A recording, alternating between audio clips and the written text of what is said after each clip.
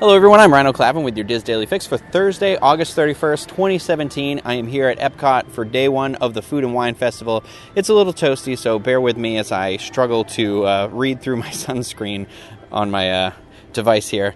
First up, as Disney's fiscal year end is approaching, several online sources, including the Wall Street Journal, are reporting that Disney is looking to cut up to 10% in their costs at ABC Television Group division. So, unfortunately, this means some layoff. Reports are saying up to 300 layoffs could occur, and that Disney ABC boss Ben Sherwood will likely present a plan to Bob Iger in the coming weeks. We're not seeing a specific time frame of when the layoffs may start rolling in, but they could start as early as the end of September. So that's unfortunate for those that are affected.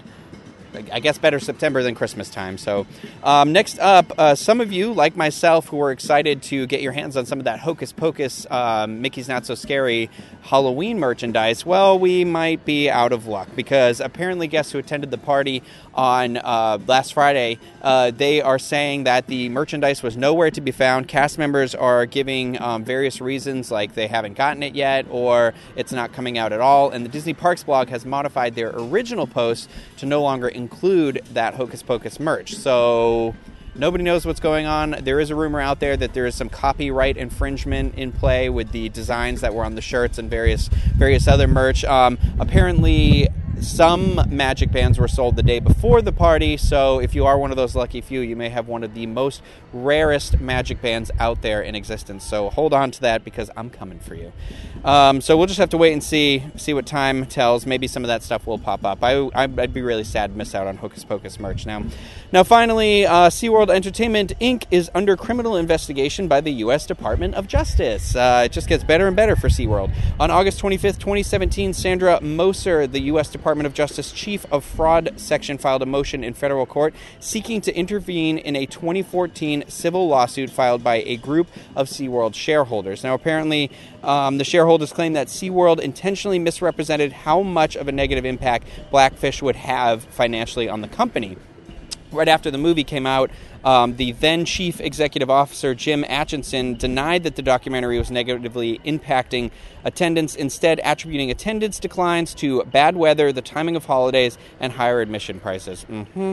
So what's even shadier is that Atchison himself sold 154,000 personal shares of the company between December 2nd, 2013 and March 6, 2014, making a total profit for himself of $4,662,235.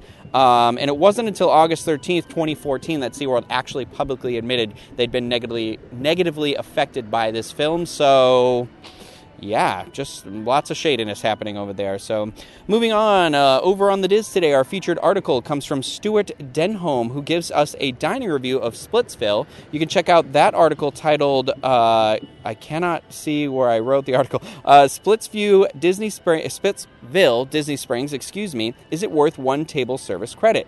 There's many other great articles. Also, www.info.com is where you can check all those out. Now, our trending thread on the boards today is one that speaks to me. It was started by poster V2000, who shares that she's getting ready to take her very first cruise, and she's worried about being in the middle of the ocean and getting motion sickness. In that thread, people are lending a lot of tips and tricks to help with this and what to do, and I would recommend you get that patch. So you can check out that thread entitled "It's Almost Time for My Cruise and I Am Scared" on the Disney Cruise Line forum on Dizboards.com. It is Thursday, so that means it's the Universal edition of the Diz Unplugged, and in today's episode, Craig and myself will be discussing some Halloween Horror Nights news, as always, and as well as giving you a review of the Sky in the High Seuss trolley ride at Universal's Islands of Adventure. So you can check out that in all the usual places: YouTube, iTunes, DizUnplugged.com. Of course, finally, I've got the weather for everybody, and unfortunately, it's just hot everywhere. Out in Anaheim today and tomorrow, they're still having their excessive heat warning with highs today of 100 and 104 tomorrow, and unfortunately, the lows are only getting down to the mid to upper 70s both nights. Here in Orlando, as you can see by the sweat dripping down my face, it is very toasty, very humid. Today is supposed to be sunny. Tomorrow, scattered thunderstorms. Both days have highs in the mid-90s, lows in the upper 70s. For links to everything that was discussed in today's Diz Daily Fix, visit the Daily Fix main page at wdwinfo.com/dailyfix. That's going to do it for me today. I am starving and want to get started on day one of the Food and Wine Festival here at Epcot. So I'm going to see you guys later. Have a great day, everybody. Bye.